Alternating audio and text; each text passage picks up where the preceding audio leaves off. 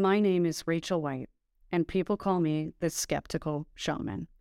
They say it like it's a contradiction, but it's not. For more than a decade, I've been researching and building tools for the spiritually homeless. You know, the curious but critical thinking people that, like me, have had a tough time navigating a landscape of gurus and grifters and crystal hippie people, searching for a way to fill what Neil Gaiman called that God-shaped hole, all while, of course, not getting taken. As the host of the Skeptical Shaman podcast, I want to help us all develop a map of this confusing terrain. I'm going to talk to everybody, the curious, the skeptical, the cynical, and yes, even the true believers. Together we can safely explore the world of woo and get closer to some meaningful existential truths. This is the Skeptical Shaman.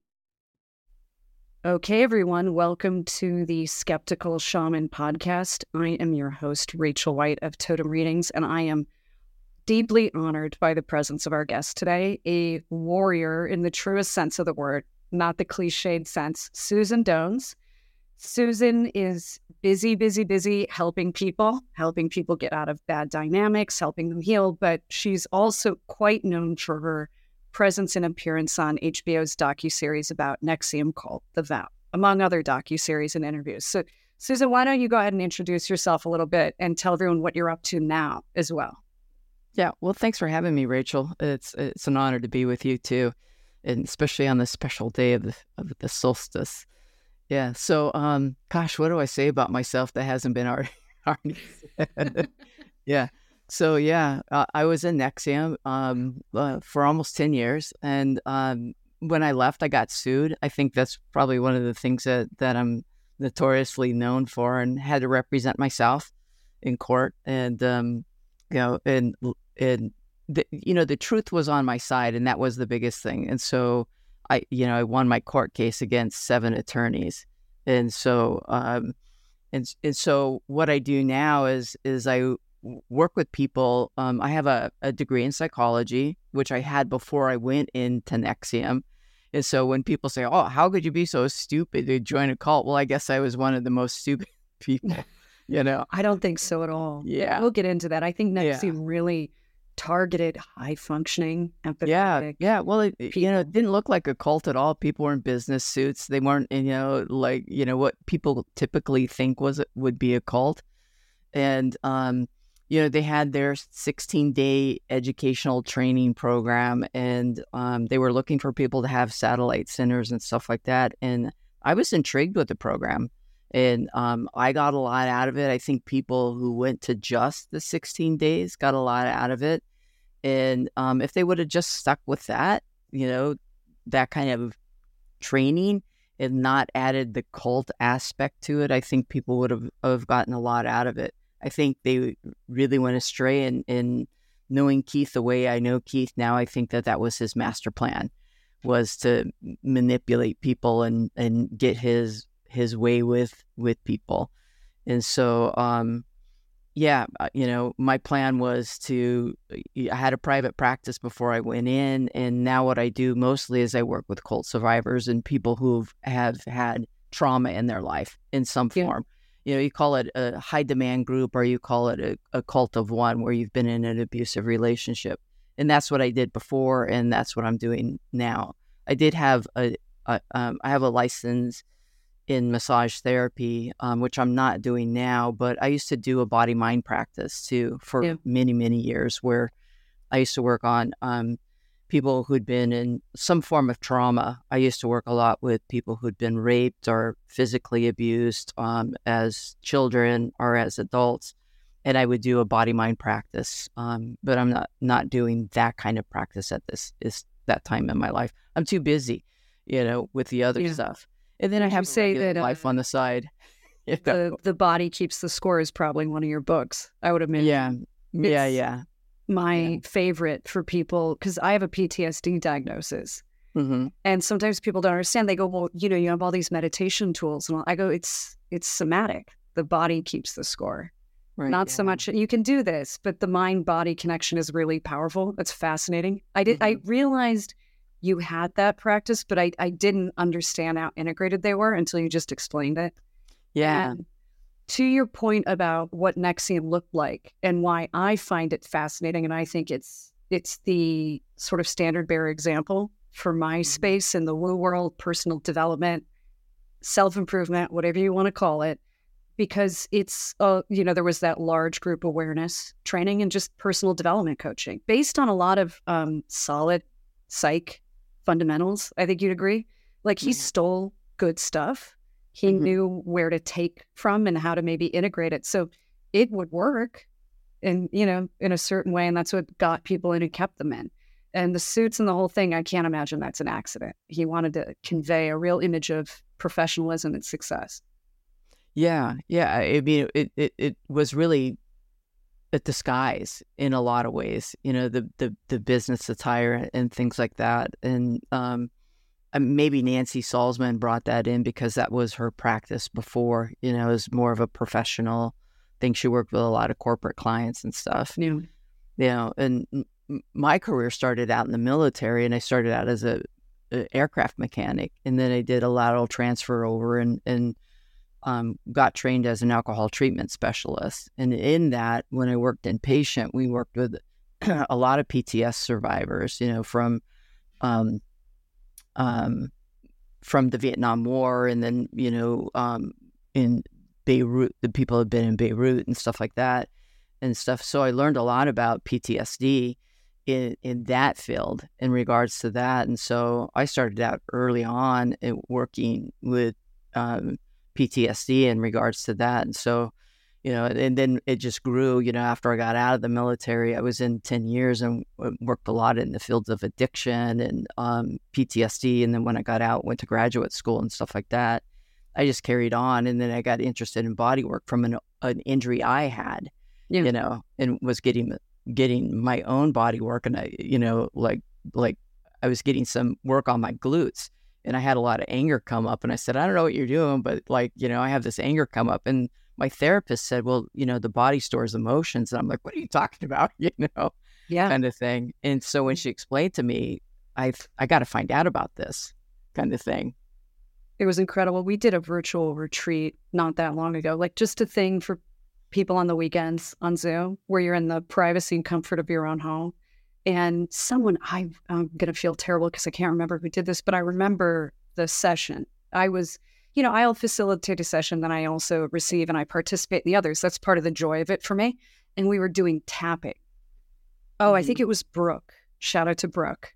And when we got right here to this part of the sternum and I was tapping with both fingers very gently, a wave of nausea and incredible amounts of discomfort came up, and I had to kind of stop for a minute. I was like, oof, there's something in there, right? Right, yeah. And tabling it for when I'm not, in maybe a leadership role for like exploring that and pump the brakes a little bit. But you really learn so much about yourself through the body and somatic response.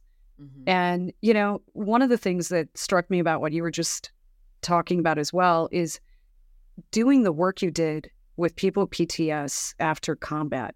And now working with cold survivors, trauma survivors, coercive control, people who've gotten out of those dynamics. What are the parallels you see across them all? Because the PTS is what it is. It has different manifestations maybe, or different causes. But what are the most common threads you see across your work? Well, it's really not that different, because it's all combative. I mean, fight and flight is the same. In regards to that, because after I got when I was done with my lawsuit, I started looking for work, and the best thing that I could have done for myself was to look for work with the government. And so I got a job working at Madigan Army Hospital, and I got a job as a massage therapist working in the pain clinic. And we had an integrative program at the Army Hospital, and so I worked with patients coming back from Afghanistan and Iraq and stuff like that. And all of those people had tremendous PTS, and stuff like that. And then working, I never went, the day I left Nexium, I never gave up trying to take down Keith and Nancy, So the thing is, we had our little side group, and we continued to work at taking down, getting Keith and Nancy exposed and stuff like that. And so, and working with people as they would leave NXIVM, people would contact me, or family members would contact me and say, my sister's stuck in NXIVM, what can I do? And so working with families of people stuck in NXIVM or other cult members, would contact me and stuff like that. And so, trauma is trauma, and it doesn't matter if you're on the battlefields of a war zone or if you're in the battlefield of being in a cult. Trauma is trauma, and so I don't really see that there is much difference in my work with cult survivors or one-on-one. If somebody's been physically or emotionally abused in a one-on-one relationship, or in some of the legal work that I'm doing with people if they've been falsely accused of a crime, and found guilty and spent years in prison, and now they're out fighting to try to overturn their conviction. It's the same thing. Trauma is trauma. The trauma will is the same. And that's really powerful. And I always knew that I had some trauma, but I've also in the last 2 years really realized how dismissive of my trauma I've been, because it's not, shell shock from Normandy, right? And we have a habit of doing that. And I think women in particular are very dismissive of their forms of trauma because it's not as whiz bang, maybe, to an outside observer. And I wanted to ask you about a book that I recently read that blew my mind. I was really on this for a couple months, and I learned about the author from Mark Vicente, who you also know. And it's called Believing Me, the Ingrid Clayton book. Where she's a trauma therapist for, 20, 30 years. I don't remember the exact duration, and always dismissed and minimized her own trauma, and finally realized, oh my God, I was traumatized. These are trauma responses. And her focus on that fourth F of fawn kind of unlocked it for her, which was she's a workaholic, which is flight, right? But also this fawning of saving people, pulling them out of the fire. And what she was really, on some level, trying to do was pulling herself out of the fire. And the intro to her book is incredible because, it's mainly about her stepfather. And she just wrote, he didn't rape me. It wasn't that bad. All those thoughts that you have to marginalize your own pain or trauma. And, I think more people have trauma than they know, particularly, by the way, during COVID. If your business fell apart, if you lost relationships, the fear, the anxiety of it, the disconnection from society. So what are some things, Susan, that anyone listening to this could look for? And obviously it manifests differently in everybody. I get angry too, like you. Usually that's my emotional release, is that anger during a massage or something. But things that people might overlook or dismiss that could be an indication that, their body's keeping the score. Oh, that their body's keeping the score? Yeah, or their brain or their life or any and all. Yeah, well, one, if you're quick to be defensive with people that are really close to you, or if you're quick to be defensive, like if you go to a restaurant, if you find things intolerable, that kind of thing, I think is a good indication. If you have or if you're really hard on yourself, is another really good indication that, or if you're unwilling to talk about certain things that have happened to you, that's a really good indication. Nobody wants to admit that they can't handle their trauma, and that's one of the biggest things is that nobody wants to talk about, it's oh, I can handle this thing, and that's one of the things that I did, is I took a big break, and I went to therapy, and I just, I can't tell you how many boxes of Kleenex I went through, in therapy. But I just really needed to, talk about it, Yeah. I think that's the biggest thing is that people just need to be heard, and a lot of times, our friends don't want to listen, or if they'll say, oh, well, that happened to me too, or they'll say, oh, you need to buck up, or things like that. And so, sometimes just somebody just needs to listen, or a therapist will want to jump in and fix it for you, Right. kind of thing. And really people don't need their skills built right away. They just need somebody to listen, We need to let a little air out of the tires Yeah. for a second instead of everything being so constricted and tight. And, when you said sometimes people just need to be heard, I had a recent experience, very unexpected source, which is one of these funny shaman things. You kind of take the wisdom where it comes from. In this case, it's Shia LaBeouf, of all things. So I know how that sounds, trust me. But I heard him say something that was a real watershed for me in an interview. Are you familiar with Real Ones, that podcast with John Bernthal? Oh, gosh, there's so many podcasts. It's what it sounds like, though. And he talks a lot to men. It's sort of like the yang to the female yin personal development podcast space. And he had Shia LaBeouf on, and everything I knew about him, I sort of detested, because I grew up with a lot of domestic violence and a lot of male chaos and things like that. And he had been sued for being abusive to an ex in civil court, and all these scandals were coming out. And he sat down with John Bernthal, and, it's a long and wonderful interview. But at one point he goes, when I first got sued, I called my lawyer and I said, this part's true and this part's not. And I didn't do that. And that didn't happen on that day. And he goes, at a certain point, after he got sober, he goes, it doesn't matter because I put hands on a woman. None of these details matter. And it's the first time in my life I ever heard a man say the words, I put hands on a woman, who actually did. Mm-hmm. And I had a tremendous emotional release hearing the words. And it's like, do I like Shia LaBeouf now? I wrote him a letter to his agent because I was like, thank you for saying that. Has to be, number one, you're in an active lawsuit. To say you're guilty in full plain view of the public, the video is 4 million views on YouTube or something, is wild. I'm sure his lawyer had a heart attack, and I don't think he cares anymore because he's out of his loop, and he wants to stay sober and he wants to be a good person. And that starts with saying the ugly, true thing. And one of the things that I love about The Vow, and I know it's your life's experience, so it's a little effed to think of it as a helpful tool for other people who didn't live it. But if I have a client who doesn't understand the dynamic they're in, and I send them to watch that, and they hear Bonnie or you or Barbara, any of these survivors, whistleblowers, say something, and it will energetically just run through their body. Mm-hmm. And they go, oh my God, they just said the thing I've always wanted someone to say, I needed to hear, I need to say. Words are very powerful, magic, for good and for bad. Yeah, no, yeah. I can't tell you how many people have contacted me through my website and said, The Vow woke me up. Yeah. I was in an MLM and The Vow woke me up. Yeah, and the whole coaching landscape is full of these things. You've got stuff like, Landmark and all these big, group awareness trainings and even the Tony Robbins kind of stuff and all of that.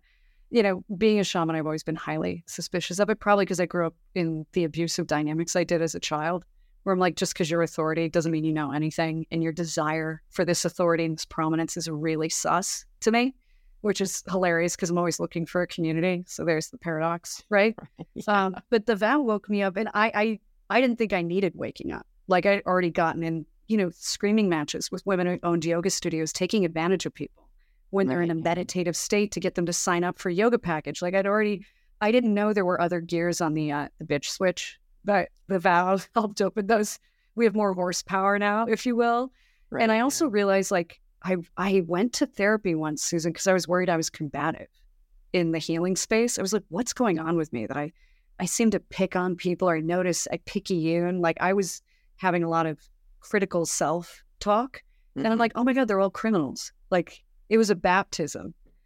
It was great. And also I wanted him to go to jail forever. Because as you recall, the first season came out when he was still kind of operating-ish. Right. Yeah. Or it was right next to that. I know the last episode he got arrested. So in terms of that and Keith, and I would say Nancy, I got way more triggered by Nancy in the second season. Oh, yeah. And I think this is my opinion. I'm an American. I'm entitled to it. I think there's pathology there. I don't think that's just this was a weird thing that happened to me. What do you recommend people look for in terms of red flags? It's a yoga instructor, it's a coach, it's someone heading up a retreat.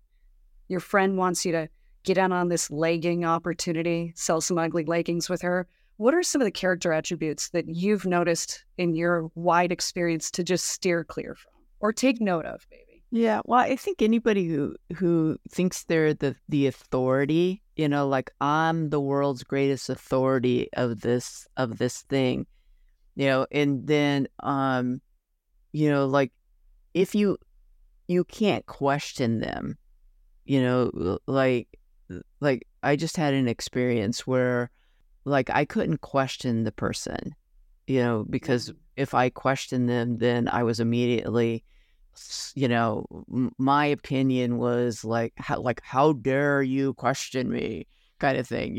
It's kind of like that was a huge red flag. It's like I read this book. Oh gosh, it was years ago, and this person talks about, like you have this shelf behind you, and that these red flags go on the shelf, and the shelf collapses, and you wake up, and that's what wakes you up from a cult. And I talk about how my shelf in Nexium was made out of a redwood forest, kind of thing, and now my shelf is like really paper thin and stuff. And so when, red flags are things that like, cults work to cut off your intuition, kind of thing. Yeah. But, if you get like if you notice when you start to go into fight or flight, like, oh, that like, that punches me in the gut, or like, wow, that scares me. Those things are your red flags. Like if I feel like, somebody's pressuring me to blow smoke up my ass, or any of those kinds of things, or they're trying to pressure me into a contract, I like say, well, let me think about that. This is an example. I have a 2020 truck that has 11,000 miles on it because I'm retired and I work mostly from home, right? Yeah. Well, I'm retired from a job, right? Yeah. And so the air conditioning went out in it. That's funny. Ours just went out this week. It's been a whole drama. Yeah. So I took it to and I have an extended warranty on it. So I took it to the auto mechanics yesterday, and he's like trying to tell me all these things that might be wrong with it. And like it might cost me all this money because doesn't fit under my warranty. Well, I was an aircraft mechanic. I'm not stupid, I was just right? going to say. Yeah, and I said, like, do you think I fell off the banana wagon yesterday? I said, like I was an aircraft mechanic. I said, I don't think any of those things are wrong with it. And like, if you're going to charge me $550 to recharge it, I said, give me the truck back. I'll take it to my regular mechanic because I know he doesn't charge $500. And then he starts to backpedal. Right. That's a great example. And also the idea of sometimes not making a decision. Right. Just saying, you know what, I'm going to take a minute with this. I'm going to sit in. As humans, I think it's the time scarcity and everything else with our society where we feel like we have to make a decision right then. There's that ticking clock. And what's wild about that is when I was in corporate, I went to a sales training that I think was originally developed by, what was his name? He ran George W. Bush's campaign, Karl Rove, right? Yeah, that gives you an insight into corporate at its highest levels where they're like, we need that guy to tell us what's up. And they talk about creating urgency. So you establish latent pain, meaning like you're balding, you just don't know it yet. It's going to happen any second. And there's that urgency. And if you don't start taking this medication, you can't prevent hair loss. And so you're giving them this tiny little window to make a decision because it shuts off their frontal lobe. No one makes good decisions that way. It's like you can always say, like even when a friend is saying, oh, I need a decision now. Do you want to go to this concert? It's like, let me think about that, Right. It's like you can always say, I need time to make that decision, And do you also think it's important for people who've gotten out of these dynamics to give themselves permission to change their minds too? Oh, we seem to pathologically feel this need to keep our commitments even when it's irrational. Well, absolutely. I mean, like, I think the pendulum swings in a couple of different ways when you leave a high demand organization. You either jump into another one, or like for me, it's like I'm not even joining a bowling league because they have to wear the same color shirts. Yeah, I don't do matching outfits either. Yeah, That's why I never worked. I'm a yoga instructor. completely certified meditation coach. I've never worked at a yoga studio as an employee because it just gets so weird so fast. And the minute you say, in my case, like I eat meat and I drink scotch, and you get the lecture and you get the pressure, and I'm like, yeah, well, I'm not in your club or whatever this is. Like, it's fine. What do you care? I mean, if someone tells me they're vegan, I'm like, live your best life, go nuts. And what's really funny is I interviewed a somewhat famous like demonologist exorcist. They made a movie about his life story. And I asked him, I said, what do you do when someone doesn't believe this stuff, that these things exist and this has shaped your whole life? And he goes, I don't tell them anything. Go watch a football game. What do I care? And I'm like, yeah, we need a little more of that, I think, too. Right. Yeah. Yeah. And he's a true believer, but he's like, I don't know, it's your problem. I got stuff going on. I just rescued a cat. I'm busy, you know? And it's just, those are the people I can hang with. And what's funny is he's super conservative Catholic. Right. Like, he's way more chill than some of the yogis I know. Yeah. Well, it's always a red flag for me when somebody, one, tells you how you should live your life, you know, and they're the authority of the world, you know. Yeah. It's like run to the forest. I love it. Yeah. I don't do that. I call it, I don't like being managed very much. And I tend to start feeling very claustrophobic when someone tries managing me.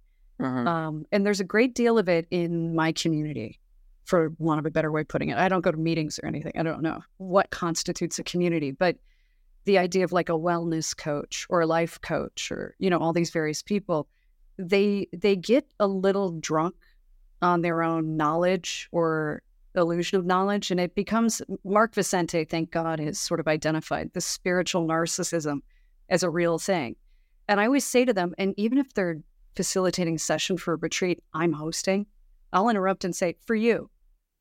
Like, I always try and do that. Like, everybody's different. And you don't know people's stories, their physiologies, what, you know, everybody's, if I didn't eat meat, I've done it before. I basically die. Like, I start dying. It's just a thing for me. Right. And, you know, it's fine. Wear your Morrissey t-shirt. I love Morrissey too. It's cool. You know, it's cool if you think meat's murder, and we can just sit in. There's, you know, I think social media too has made things very tribal, where if I don't do their thing, I'm a bad person. Like, I don't care about animals. I'm a murderer. I'm a bad person. Yeah. When I went to NXIVM, there's a lot of people are vegetarians or vegans, and I heard that. And he didn't drink either, did he? Well, not that we know of, but you know.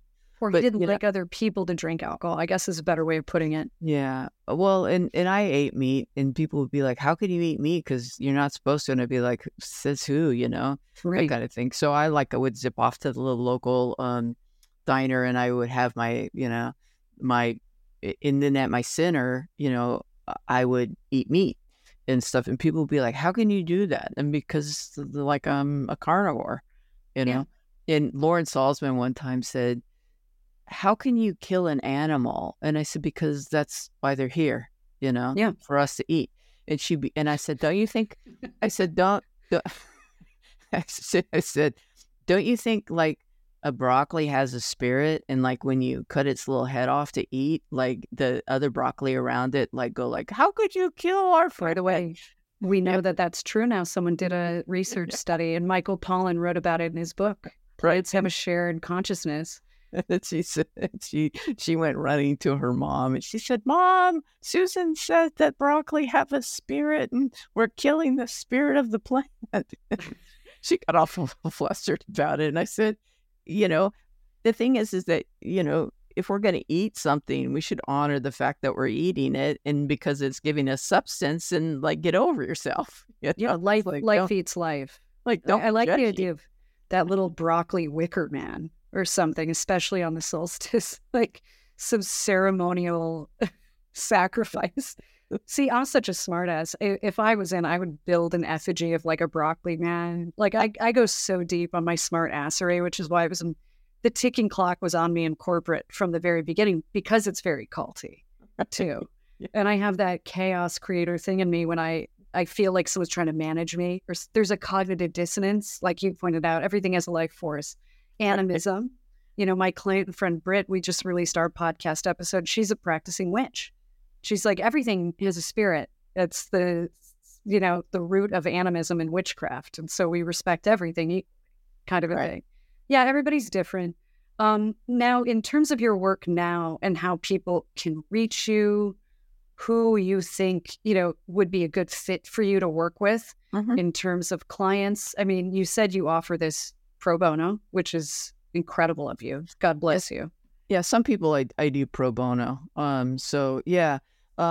Yeah, they can reach me through my website. It's just my name, SusanDones.com. So they can reach me through my website. So I have limited times that I work with people, and then I've done some work with people that have some legal matters and stuff. My hope is to eventually build a resource of attorneys and paralegals that can not sponsor people because a lot of attorneys can't take people on pro bono, but I represented myself by taking an online course, and it's called How to Win in Court.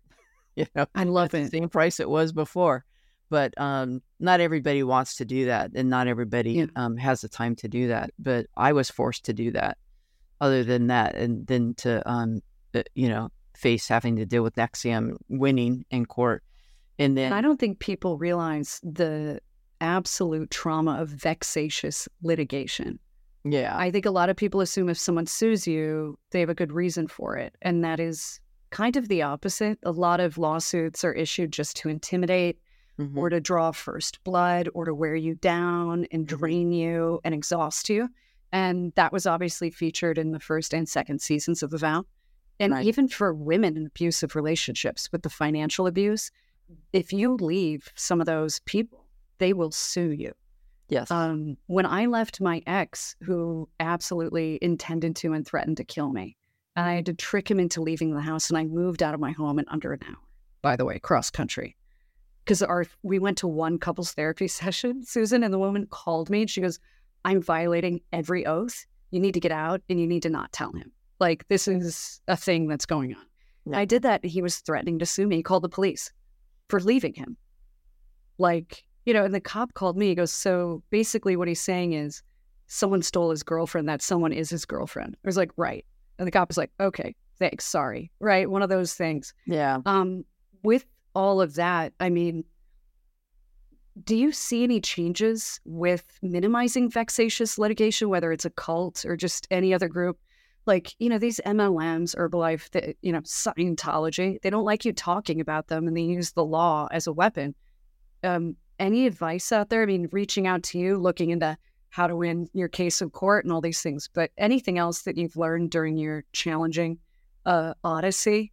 It is very Odysseus, what you've Yeah, been well, through. unfortunately, right now, anybody in the United States can sue anybody. It's wild. Yeah, the thing is that I think one of the things that in regards to this kind of litigation is starting to do countersuits. Like, I was too exhausted when I left to do a counter lawsuit, and so if we can come up with a mechanism to start to do counter lawsuits where, like, you're suing me for no good reason. And if we can start to do counter lawsuits and people can start to win these counter lawsuits, that it can stop this, vicious litigation and stuff like that. I know right now, some of the victims of NXIVM is suing, in court. They have a civil lawsuit. I don't agree with all of what's going on in that civil lawsuit because I think some victims are suing some of the victims that I don't necessarily agree Because with. Nikki's one of the defendants listed, right? Yeah. Yeah. I mean, Nikki is, but there's some other stuff going on in the lawsuit that I don't personally agree with, but that's just my opinion, and it's America. I Yeah, have thank right to my God. opinion in regards to that, and so but I won't go into it in the podcast. But yeah, there's some stuff going on in the lawsuit. Some of it I agree with, but they let Nancy Salzman, the attorneys in the lawsuit, have already released Nancy Salzman from the lawsuit, and I thought that was really bad. Out of anybody who should be sued, it should be Nancy and Keith Raniere. Nancy should have never been let out of that lawsuit. And that how she got let out, just, I don't know. And it really, that pissed me off. That's really interesting because she was the president of the company. Right. She was the president of the company. She should have never been let out of responsibility of that lawsuit. So there's an interesting thing in our society where, and I grew up this way, and I'll just state again, this is my opinion, wink. But, women can be narcissists and they can be abusers. And when they're mothers in particular, society, it's almost like a blind spot of, well, she can't be pathological because she's a mother or something. If I was going to run a cult or a scam, I'd drum up some fake kids. I'd wear that costume for sure. Yeah. Yeah. Well, and I'm not sure it benefited her children very much. Oh God, no. Especially Lauren, Yeah. It's like I had a difficult time watching season 2 of The Vow because Me too. Nancy was my main abuser, and she was the main abuser of so many people in that cult. And she, in my opinion, and I said this at her sentencing, I told the judge, I said, and I pointed at her and I said, she criminalized Allison Mack and she criminalized Claire Brofman. And she got less time than Claire Brofman. And that was a horrible thing. She should have got more time than Claire Brofman. Yeah. Claire Brofman came into NXIVM to be a better equestrian. She didn't come in to be a criminal. Right. Yeah. And, there's on The Vow, I'm not speaking to anything that's not sort of public record through the documentary, but it was quite obvious that she understood the functional mechanics of the business, the financial aspects of the business. And, when you're staring at objective data, I just, there's something there that's not connecting for people that I find odd. And as I mentioned to you, before we started, I got particularly triggered by it and by her, even how the filmmakers seemed to interact with her. Mm-hmm. Yeah, I've never yelled at the television more and to walk away. It was almost as bad as the Succession finale. Is it time to go back to therapy? No one should do that to me. And you think you've already hit exhaustion point with your rage with Keith, right? And then he goes to prison. You're like, oh, thank God, and then you're like, oh, I really thought watching that, I didn't think she was good going in, and it just hit me how much worse it was. Mm-hmm. And just the effects on everyone, particularly, and you don't have to talk specifics if you don't want to, but I have heard from others that upon leaving, like if you wanted space from the group, Nancy was sort of the main enforcer in a lot of ways. Mm-hmm. It would torment you. Yeah. Yeah. Well, when I left, they shunned me, which was good news, bad news. But they shunned me from the people who were my good friends in NXIVM, and so the thing is that, but they shunned me because I had information that they didn't want me to pass along to people, and especially about the money laundering, and the fact that I knew Keith was sleeping with women. And then after I left, somehow Keith became a celibate guy. And it's like, and I asked one of my friends after I left, who contacted me after she got out, which was after Doss got exposed. I said, when did he become celibate? He was never celibate, because I would ask Nancy, is Keith sleeping with so-and-so? And she said, well, we don't talk about that. She never denied it. It was just like, we just don't talk about it. And then all of a sudden he became celibate, because, Sarah Edmondson's talking about, well, he was celibate. We were told he was celibate. And I'm like, when did he become celibate? What a rebrand. And it's like, how could you not tell? I could tell. Like, he would come to the center and like he would glom on a woman and she would glom onto him. And you could tell that there was like this romantic energy between them. It's like, how could you not tell? And I would go to Nancy and say, oh, well, is he sleeping with so-and-so? And she would say, it's like, well, we don't talk about that. It's like, well, then he shouldn't bring it to the center. You just pointed out a very interesting thing that I want to just mention, and maybe we can start to wrap on this. But with so many things, whether it's an abusive partner, an abusive company, employer, or one of these groups of any variety, they tend to say one thing and then do another. And the human proclivity is believing the words. And, I'm not that big into Christianity, but Jesus had some good quotes, right? And one of them was, "You will know them by their fruits." Mm-hmm. And what you just said is amazing, because there's a cognitive dissonance. Like, wait, I was told he was celibate, but I'm like, almost like my lying eyes. Getting people to a place where they don't believe their own eyes and ears, and they listen to words of elders or something. Mm-hmm. And how do you recommend people maybe navigate that weird cognitive dissonance that comes up of like, wait, I was told he's celibate, I'm watching this, as an example? Yeah, it's almost like they don't want to take in the information. It's like, I want to believe that this organization that I belong to is this thing that I envision. So because I want to believe that, I won't take in this other information. It's like I won't take in that he's like caressing this woman in a way that he doesn't caress other women's arms, Right. and they kiss differently than other, and he pays attention to her in a way that he doesn't pay attention to other women, that kind of thing. It's like they won't take in the information. It's like their blinders go on and then they cover their eyes. And so they won't step back long enough to take in information, because they want to believe that this organization is one way instead of the way it is in reality. You just explained our whole world, by the way. I don't know if you did that on purpose, but we live in a time where it's, shut up, you're not the expert, like with your car story. Mm-hmm. The metaphor would be someone saying, Susan, who are you, Henry Ford? What do you know? Listen to the salesman. And we live in those times. And there's an interesting pressure convergence between, I'm bullish on humanity, where humans, I think, are getting very empowered and very educated, a certain group of them, right? And they're going, no, that explanation is not quite enough for me. Actually, I'm going to keep pressing because you're a public official or whatever it is, and they're needling.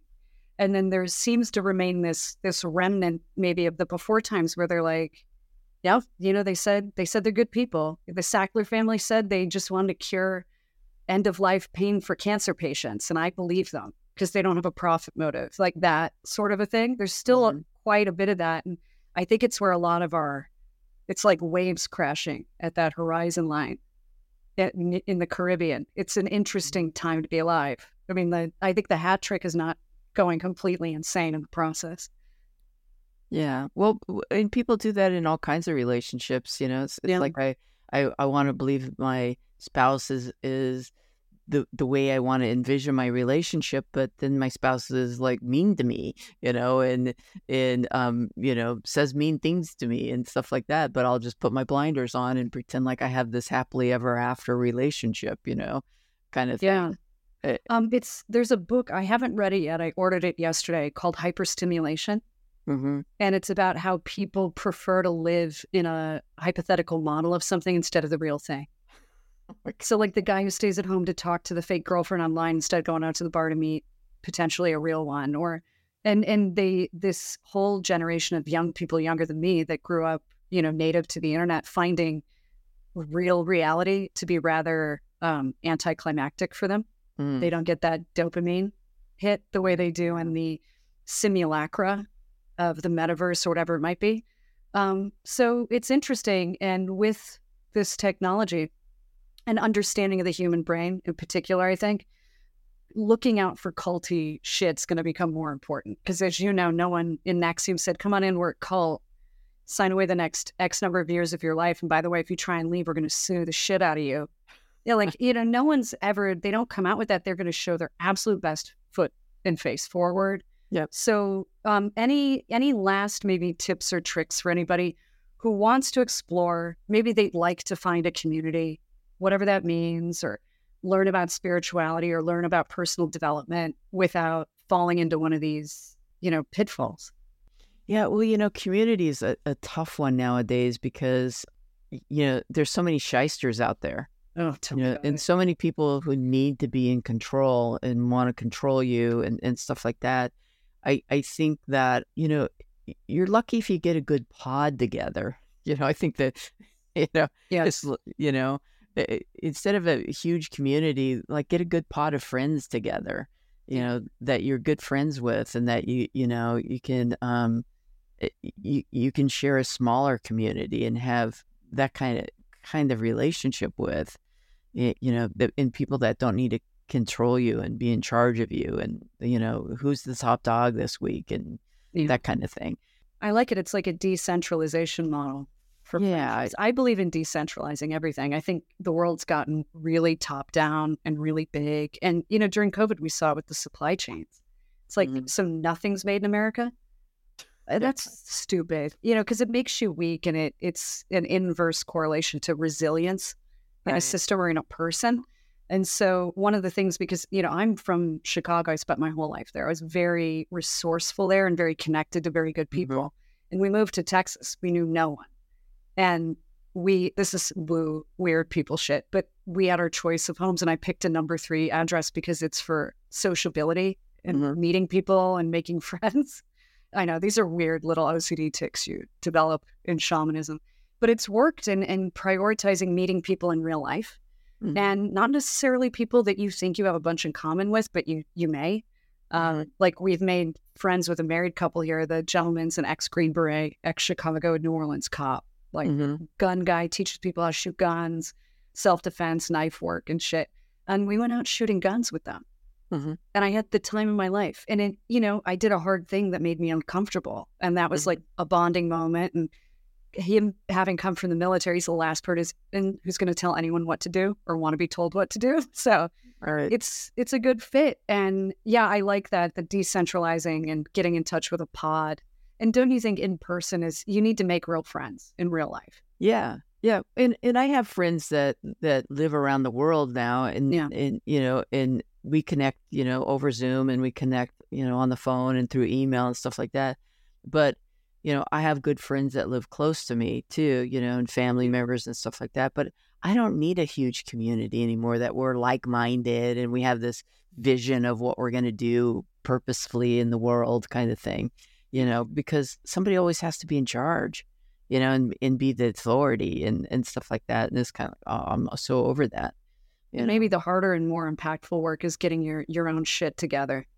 Yeah, personally. And there's plenty. There's great podcasts out there, and take what you can, from it, and leave what doesn't fit for you. And there's great books out there, and and great videos and stuff like that. And I can watch a movie, and the movie overall can just be a piece of shit, but like there might be 1 or 2 great lines in there that just really resonate with me, and I'll just like stop it, and I'll write the line down and really think about how that fits into my life, and take that walk away and think about it for a week.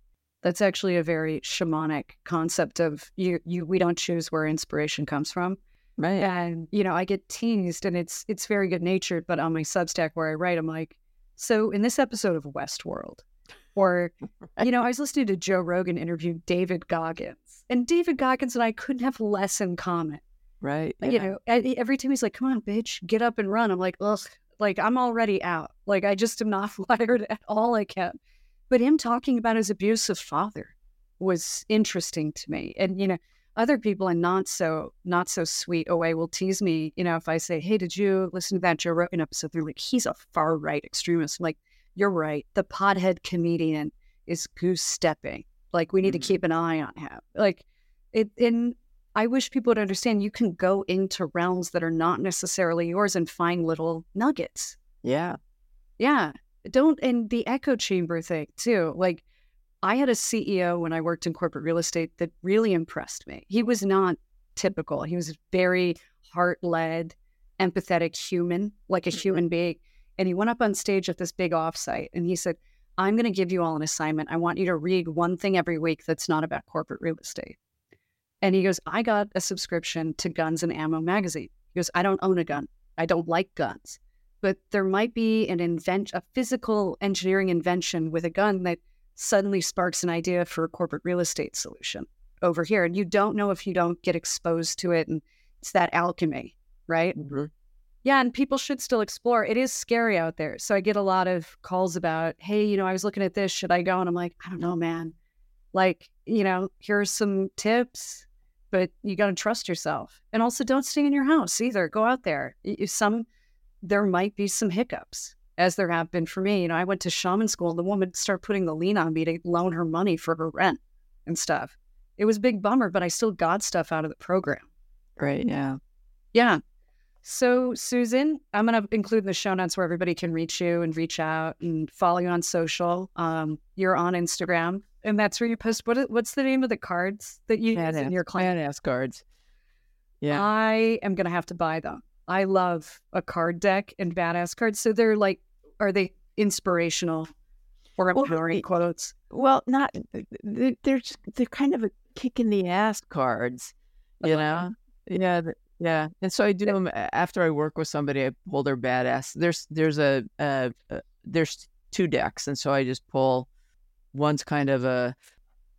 is affirmations for a badass, and the other one is advice for a badass. I love it. Yeah. It's very much in the vein of stoicism. Yeah. Too. Like, you're a badass, so let's act like it. So as you know, on the Skeptical Shaman podcast, we have a sponsor. It's the Totem Tarot deck, and the woman who developed it is a real bitch. And if we don't fit one of her cards in, I love her already. My friend and producer Roger, we've been noodling on some ideas to make fake commercials just to be smartasses about like interdimensional rifts or the Mandela effect, and found I'm not liable or responsible over here, the Totem Tarot deck manufacturing company. So pull a card for you, but it's not just for you, it's for the discussion in the group. And every time I've done this, it's been wildly on point, which is, you know, more proof that Jung kind of knew what he was doing. You love tarot as well. And I'll go ahead and pull one. Oh no, this is nice. I got the chills because she's the goddess of midsummer. I wrote about this on Substack. It's Titania, the star card. Okay. So today's the brightest, longest day of the year. The sun, which is a star, is at its peak. And this card is all about resurrection and light at the end of the tunnel and hope. I think the word we gave it in the deck, because I tried to give all the cards like one word to just people to remember, to help them learn. Hope is hard. I think hopelessness is sort of certain and easy. And it's why so many people are black-pilled and, you know, they're in the comments trolling and whatever, because there's a weird low vibration certainty to hopelessness. And once you start hoping and you start healing, like, I think a lot of accountability and agency comes online. And there's also the chance that something could go wrong and people, they don't talk about blinders. Yeah. Like, I just registered to vote in Texas. And everyone's like, what are you doing? It doesn't matter. Your vote doesn't count. I'm like, then let me just have my nonsense. How about that? Yeah. Yeah. Because, you know, I have to believe in hope. And most of our problems are human generated. And I think they're human solved, right? But not if we don't have hope. Yeah. Yeah. Titania is, did you ever read William Shakespeare's Midsummer Night's Dream? No. So it's the main character because it's sort of her night, midsummer. And it's uncanny of 78 cards to pull that one. Yeah. Okay. So thank you so much, Susan. Oh, you're so welcome. Yeah. Thanks for having me on your show. Thank you.